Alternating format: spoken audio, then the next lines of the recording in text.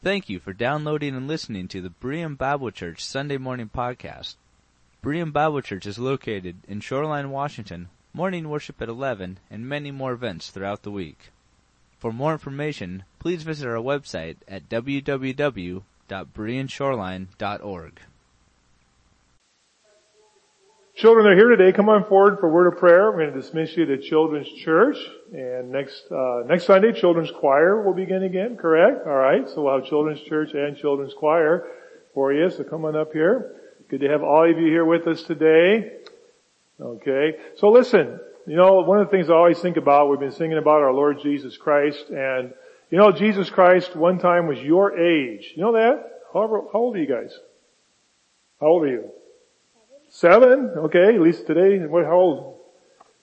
You forgot? 10? Okay, anybody older than 10? Alright. 2 days she'll be 11. Okay. So, and you're already 11. So one time Jesus was 11 years old. One time he was 10 years old. Come on down. One time he was 8 years old and 5 years old. Let me ask you a question. Do you think, hi, come on down. Do you think that Jesus ever got angry? You guys are awful quiet today. Well, I guess that's good news for the children's church leaders, right? You think Jesus ever got mad? Maybe. Oh, that means maybe. Okay. Well, you know what? At least as an adult, there are a few times in the Bible we find out he did get angry. One of the times, the people were bringing children, like babies, little ones, maybe younger than you. They were bringing them to Jesus. And the disciples, it was a busy day, there were crowds of people around, and there was so much going on. The disciples decided to go on guard duty, and they said, no, he's too busy today. Don't bring him, he's too busy. Bring little guys like Liam, over here to see Jesus and stuff. Nope, too busy. And you know what it says? Jesus was angry. He was indignant. It was about the strongest word that could be used. And he said to his disciples, don't you dare ever tell them not to bring the children to me. To such belong the kingdom of God because of the simplicity of their faith.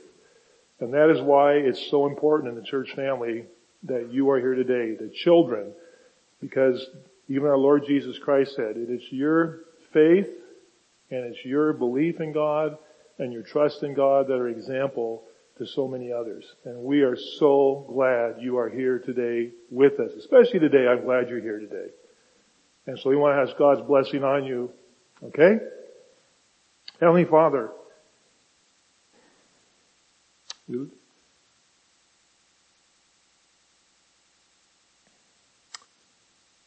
lift up these young ones to you, and we pray your hand of blessing and care and love upon them. And Father, we know that they have friends that we will never meet. Friends their age that we will never meet, but they see all the time. And that they can be an example of your love, your mercy, and how much you care for them. And we pray for them this week as they do that you will bless them in a mighty, mighty way. Be with them now as they continue to learn, to worship, and to praise you. In Christ's name, all God's people can say together, Amen. God bless you guys, okay? Have a good time together in Children's Church. Thank you for coming today. Thank you for coming, everybody. And I'd like to ask you to open your Bibles to the book of Jonah. We've been studying the book of Jonah together, the prophet Jonah. And today we are going to finish Jonah, the 4th chapter. It's worked out well for 4 Sundays. And if you have not been with us, I can't really review the whole book today. You may know the story. It's a pretty simple synopsis. God says, Jonah, go to Nineveh and preach against that city. Jonah instead goes the opposite direction, as far away as he can get from God. I'm not going to that city. God sends a storm, and Jonah and the sailors are about to be destroyed, and Jonah finally confesses, it's me, throw me in the water and the storm will stop. They reluctantly do so. They throw him in the water, and God sends a great fish who swallows Jonah. The storm stops. The men are saved. They go back and offer sacrifices to the one true God. Jonah is in the fish for 3 days, and brings this wonderful psalm of redemption out from the fish. And we had that in chapter 2. Jonah then is spewed up, or we may say vomited, onto the ground, packed by Jaffa probably, in the coast of Palestine. God says, Jonah, go to Nineveh, preach against that city. This time Jonah goes to Nineveh, and he preaches to that city a very simple message. At least in the scriptures, he doesn't even mention confession he just says 40 days and this place is going to be overthrown. 40 days. And there's this huge mass repentance of this people who are known for their violence. They're terrorists when they conquered other people, what they did to them. We have record of it. They left records themselves. They were a violent people. And, at least the leaders in the military and so forth when they went to battle. But they repented. They put on sackcloth, even the animals, and they repented. And then we ended last week at chapter 3. And we didn't actually read this verse because I wanted to go with today. This could be the end of the story. Chapter 3 verse 10. And when God saw what they did, how they turned from their evil ways, He had compassion, did not bring upon them the destruction that He had threatened. End of story. Jonah goes home praising God, looking ahead to the book of Romans. All things work together for good. It all worked out. Praise the Lord. And the story ends. That would be nice, right? But that's not how the story ends. So, the Bible originally was written to be read. You know, in the original settings, both Old and New Testament, it was an oral tradition, and it was written to be read. So can I read this last chapter to you? And if you have the NIV, you're welcome to follow along, or you can just listen to the narrative of this account. But Jonah was greatly displeased and became angry. He prayed to the Lord, "O Lord, is this not what I said when I was still at home? That is why I was so quick to flee to Tarshish. I knew you are a gracious and compassionate God, slow to anger and abounding in love, a God who relents from sending calamity. Now, O Lord, take my life. It is better for me to die than to live." But the Lord replied, "Have you any right to be angry?" Jonah went out, sat down at a place east of the city. There he made himself a shelter, sat in the shade, and waited to see what would happen to the city. Then the Lord God provided a vine, made it grow up over Jonah to give shade for his head and to ease his discomfort. And Jonah was very happy about the vine. But at dawn the next day, God provided a worm, which chewed the vine so that it withered. When the sun rose, God provided a scorching east wind, and the sun blazed on Jonah's head so that he grew faint. He wanted to die. And he said, "It would be better for me to die than to live." But God said to Jonah, "Do you have a right to be angry about the vine?" "I do," he said. "I am angry enough to die." But the Lord said, "You have been concerned about this vine, though you did not tend it or make it grow. It sprang up overnight, and it died overnight. But Nineveh has more than 120,000 people who cannot tell their right hand from their left, and many cattle as well. Should I not be concerned about that great city?" That's it. No answer. No response. No happily ever after. Nothing else about Jonah. The story ends. I mean, isn't this the strangest ending to a book in the Bible, really? That's it. And we're left to ponder. And we're left, maybe, what are your thoughts about Jonah? If we were in a classroom setting, I'd break you up into groups of 3 or 4 people and have you talk about, come on now, be honest. What do you think, what do you go away with about Jonah? What do you go away with about Jonah? A failure? Disobedient? Tried to run from God? Hypocritical because when God provided a fish to save him, we have this glorious psalm of God's salvation and grace and mercy and praise, and I will give to you what I have pledged.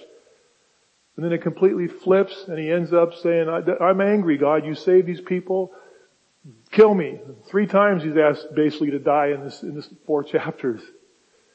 I mean, what do you think about, you think about the prophets, Isaiah, Jeremiah, Ezekiel, Daniel, Nahum, Habakkuk, Obadiah, Micah. Think about the prophets. Moses was a prophet. Moses was a prophet. What do you think about them compared to Jonah? We kind of put Jonah in a little bit different category, like, that's probably not our favorite prophet, the way the story ends. Well, let's think about this for a minute. First of all, I want to thank you for letting me preach through Jonah. You don't have to come, and we come here to worship, and the message is part of the worship to God, and this is the first time I've preached through Jonah. And I'll give you a little spoiler. My opinion of Jonah has changed. My opinion of Jonah has changed. But let's look at this real quickly, this narrative that we just read. To say that Jonah was not happy is like the biggest understatement in the world. He is indignant. Like I told the children, that was the strongest word Jesus could use. He was indignant with the disciples for telling him not to bring the children to him. Jonah, in the Hebrew, he is angry and indignant. You notice it says, greatly displeased. That's too soft. I don't know how else you say it, but he is, he's raving mad. He is hot. That's really what the word anger, when it says that he became angry, it's the word in the Hebrew word for that has to do with heat, hot. That's why we say, boy, that person's really hot about this, right? He was angry. He was hot. It's the same word used in Nehemiah when Nehemiah comes before the Lord, and he was angry with the people for their sin, what they had done. But Jonah says, and he tells us why he's angry. He tells us, in fact, he hated what God had done. It was in the Hebrew again, it says it was evil to him. It was a disaster. It was a great disaster. He is burning with anger. This word burning in 3:9, 4:1, 4:4, 4:9a, and 4:9b keeps showing up. He is angry. And he tells us exactly why he is angry. He says, in chapter 4, verse 1, verse 2, he says to them, at the end of it, I knew you are a gracious and compassionate God. I knew this. And I knew you were slow to anger and you're abounding in love and a God who relents, who changes his mind. A God who changes his mind from sending calamity. What is he saying? He says, God, I know you. I knew you would do this. And I knew if I went to Nineveh and preached to them and they repented, I knew you would do this. I know you. I know you. And I know what you would do. And I know you're a God who changes your mind sometimes. So that's a hard one for us, right? Because God knows everything. And we're going to have to leave it there. But we'll see this in the Bible. That God relents of something he was going to do. Even in his sovereignty. And Jonah says, I knew that. And I hate that. I knew you would do this. And these people don't deserve this. And this does not fit with what you have said elsewhere in the Bible. I knew this. I know that people are supposed to be judged. I know that, and then he quotes, and I want you to go back to this because this is a confession of Israel. This is one of Israel's confessions, if you will. One of their creeds. We have the Apostles' Creed and the Nicene Creed. This is one of Israel's creeds. Look at Exodus chapter 34. I'd like you to go there in your Bibles. Exodus chapter 34. Because this comes at a critical point in Israel's story. The story is they've come to Mount Sinai. And while Moses is up there receiving the laws, the people down below, Gary spoke of this a few weeks ago, the people down below are turning to Aaron and saying, make us an idol. We don't know what happened to Moses, but we need to worship something. Make us an idol. And they make this idol, this golden calf.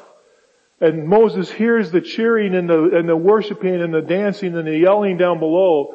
And God says, that's not what you think it is. It is the sound of idolatry.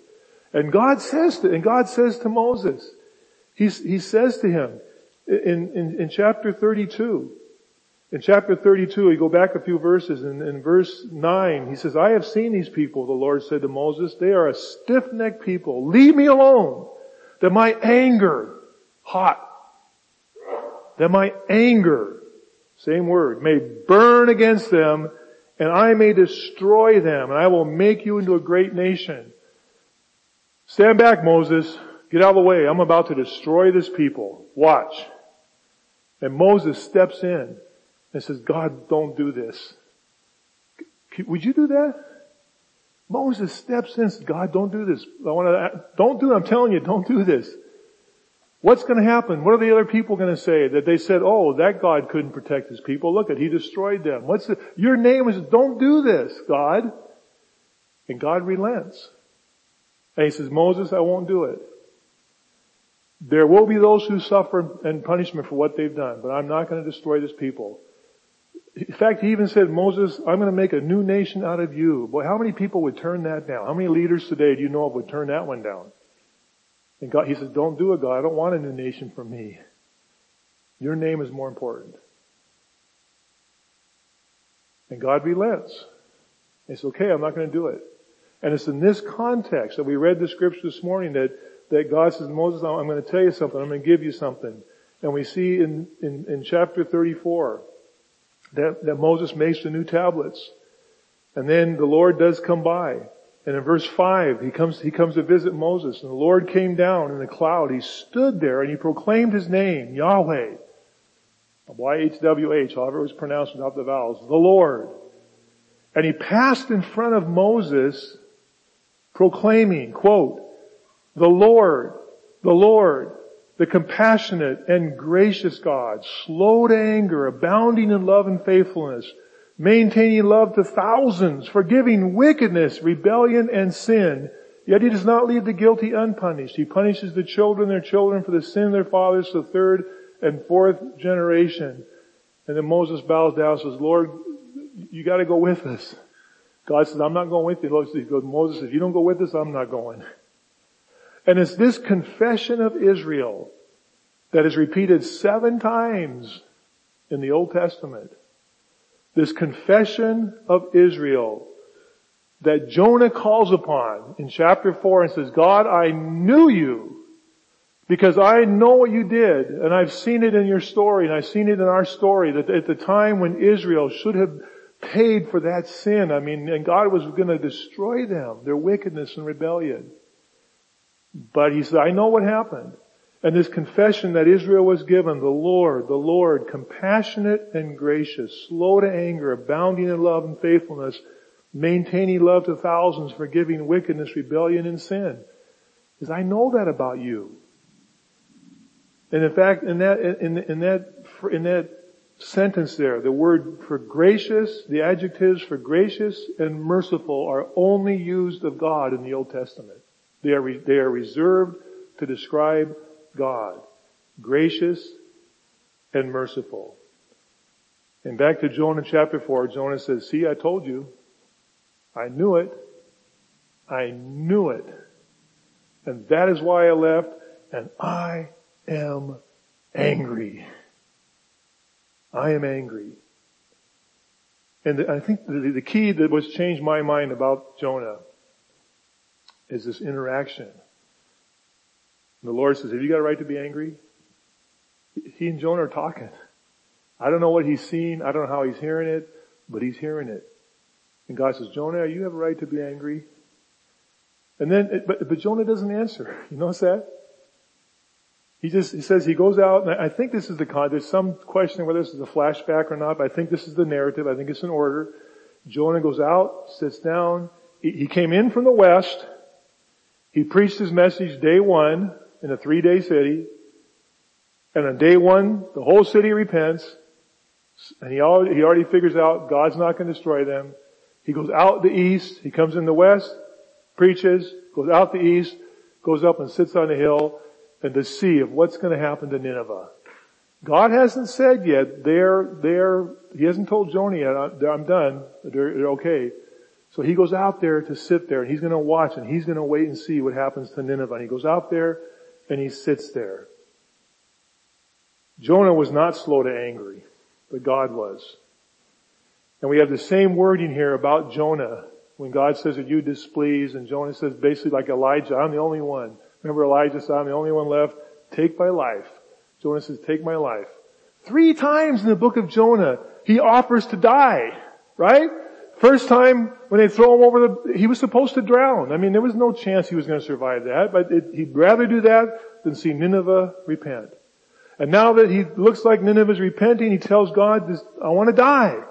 And then he says here again, when he sits out under this shade and he goes out there.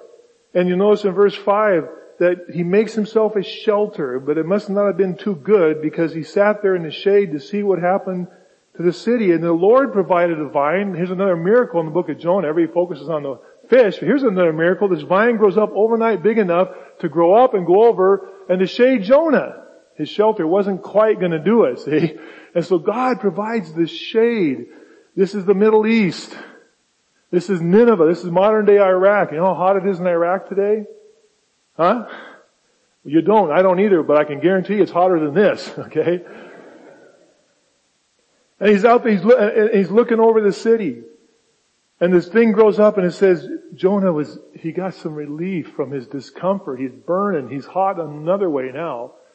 And he's thankful. And it says he's happy. The first time we've seen Jonah happy, right? Other than the psalm he gave, but he's happy for what's happening to him. He's waiting to see what God's going to do. And the next day, God provides a worm. You notice that everything that happens in the story, God provides. God provided the storm. God provided the fish. God provided the shade. And now God provides a worm to destroy the shade. What is this book about? This book is about God. Jonah's not the focus, God is. And he provides this worm. And this worm chewed the vine and it withers. At dawn the next day, his shade, it's gone. And just like that in the morning, he wakes up and that dawn, this worm, whatever it is, has destroyed his shade. And in verse 8, when the sun rose again, God provided a scorching shrachel. Remember the car, the shrachel? You remember that? This east wind. And this wind that was hot. I mean, it's hot enough already. And now here comes this wind that is blazing on his head. He grows faint. And again, Jonah wants to die. And he says, it would be better for me God, it would be better if I just died. It would be better if I just died. What would have caused Jonah, what would have caused God pain makes Jonah furious. You notice how the story ends.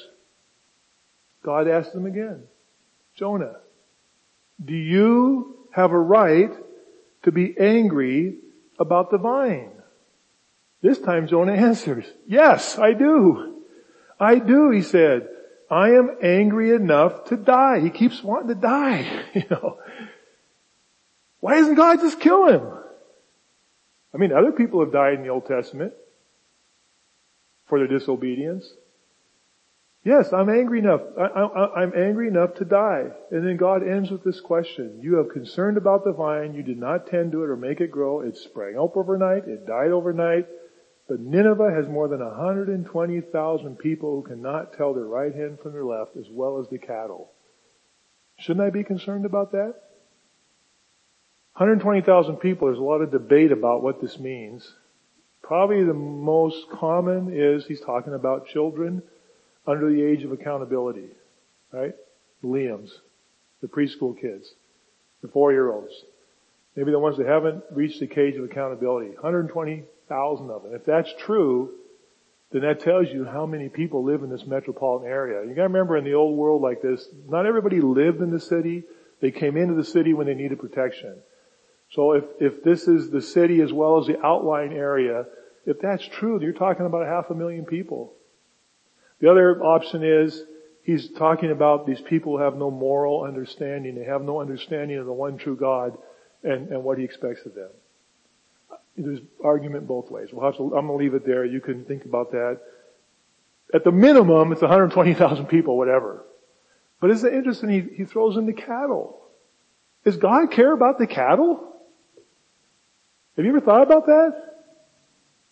Does God care about the cattle and the horses? But he says so. He says, Jonah, shouldn't I even be concerned about the myriads of animals in that city? Isn't it right? Shouldn't I be concerned about them? And Jonah does not answer. Jonah was a little out of tune with God at this point. You know, out of tune, you hear something out of tune and you know it's kind of, you musicians, you tune your ear, right? You get it. You can tell when it's just not quite in tune. It might be close enough for jazz, right? You might have heard that. But if they get up here and play, it's not. Alright? It can be painful. So fortunately we have good musicians and they have that ear of the tune. Jonah's a little out of tune here.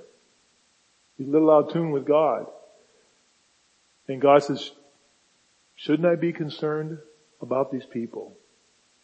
It reminds you of the prodigal son who came back mad because the father welcomed back the son and embraced him and said, hey, I've been here, what am I? I've been here all along and I never got any party, right? And the father says, you're my son.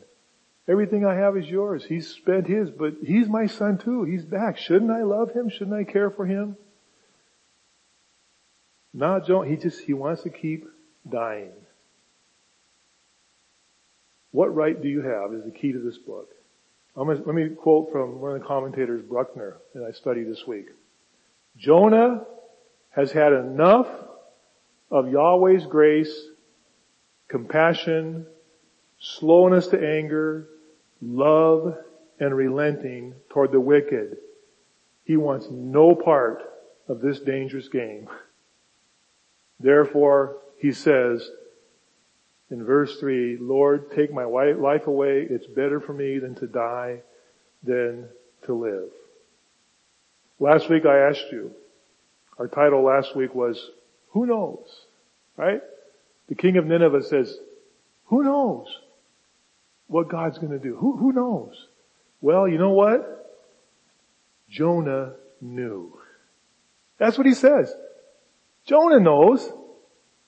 He could have told the king, I know what he's going to do because he's gracious, compassionate, slow to anger, and he relents.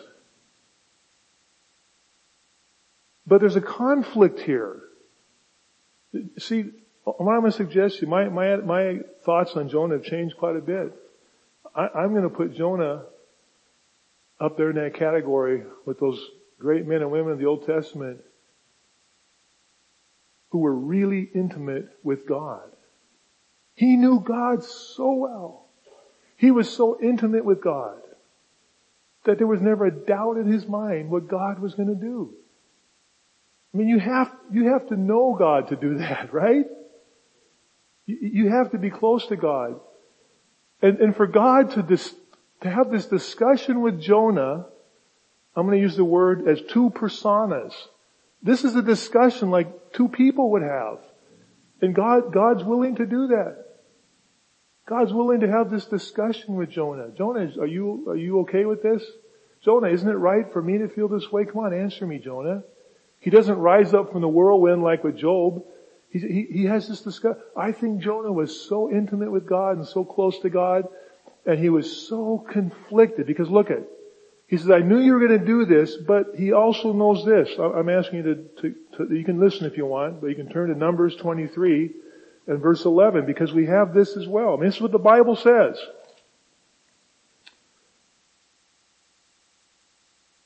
What did I say? Numbers 23:11?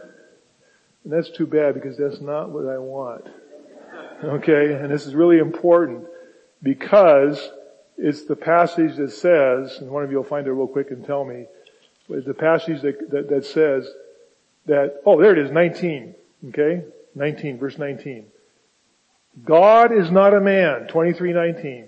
that he should lie, nor the Son of Man that he should change his mind. I mean, that is a theological truth that Jonah knows. That God is not like us, and he should not change his mind. Does he speak and then not act? Does he promise and not fulfill? He is a God, when he speaks, he does not change his mind. And we see this again in the Bible. We see it more than once, but we see this also in 1 Samuel in chapter 15. Let's see if I type this one right. 1 Samuel chapter 15 in verse 29. He who is the glory of Israel does not lie or change his mind, for he is not a man that he should change his mind. Now that, friends, is a theological dogma. God is God and does not change his mind. And yet, Jonah says, God, I know you, and I know you change your mind when it comes to your love, mercy, and grace. And Jonah is stuck in this, who knows God so well. He knows this dilemma. He knows this theological problem. And he knows what's going to win. What does it mean to know God? Jonah was so conflicted.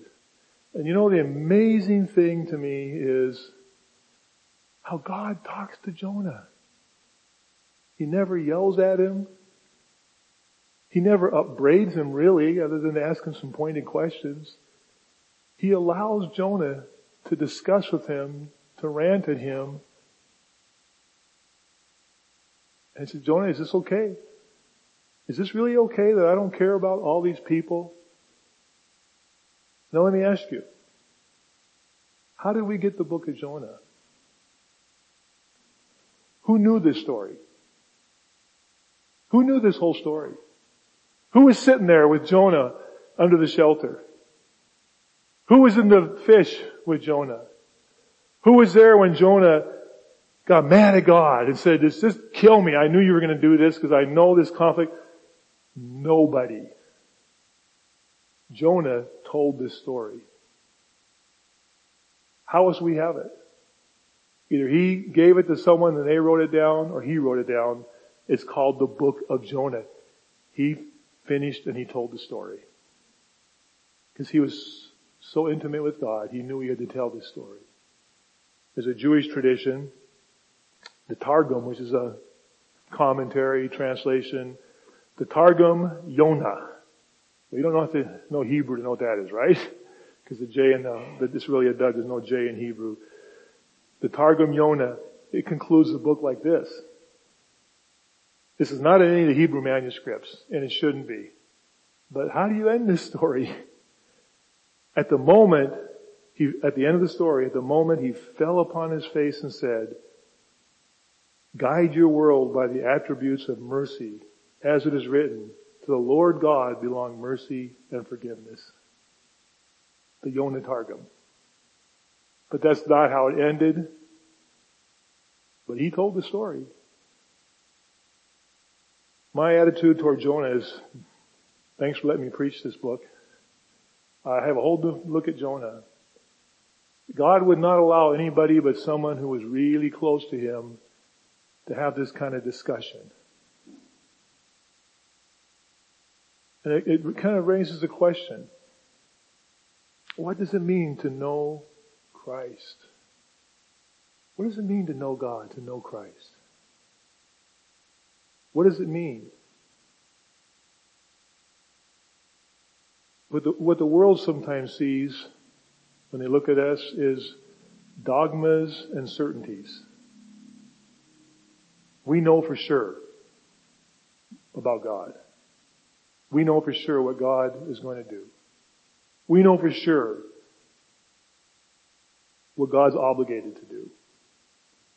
And yet God tells us in Deuteronomy 29:29, the revealed things belong to you. The secret things belong to me. I haven't told you everything. You wouldn't know if I did.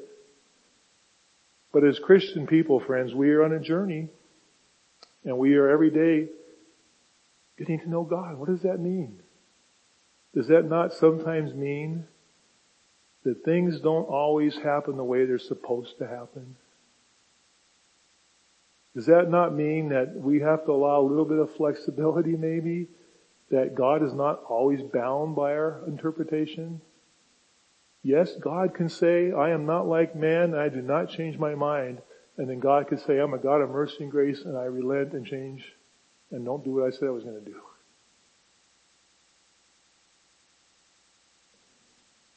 Isn't that part of getting to know God? To get to know God intimately. Isn't it true what John 3:16? For God so loved the world that He gave His only Son, that whoever believes will not perish but have everlasting life. Whoever believes. Isn't the love of God something wonderful? It doesn't work out the way we always want it to. That wasn't supposed to happen yesterday on our church yesterday. What's supposed to happen, right, is, wow, that was close, but I'm glad that didn't happen.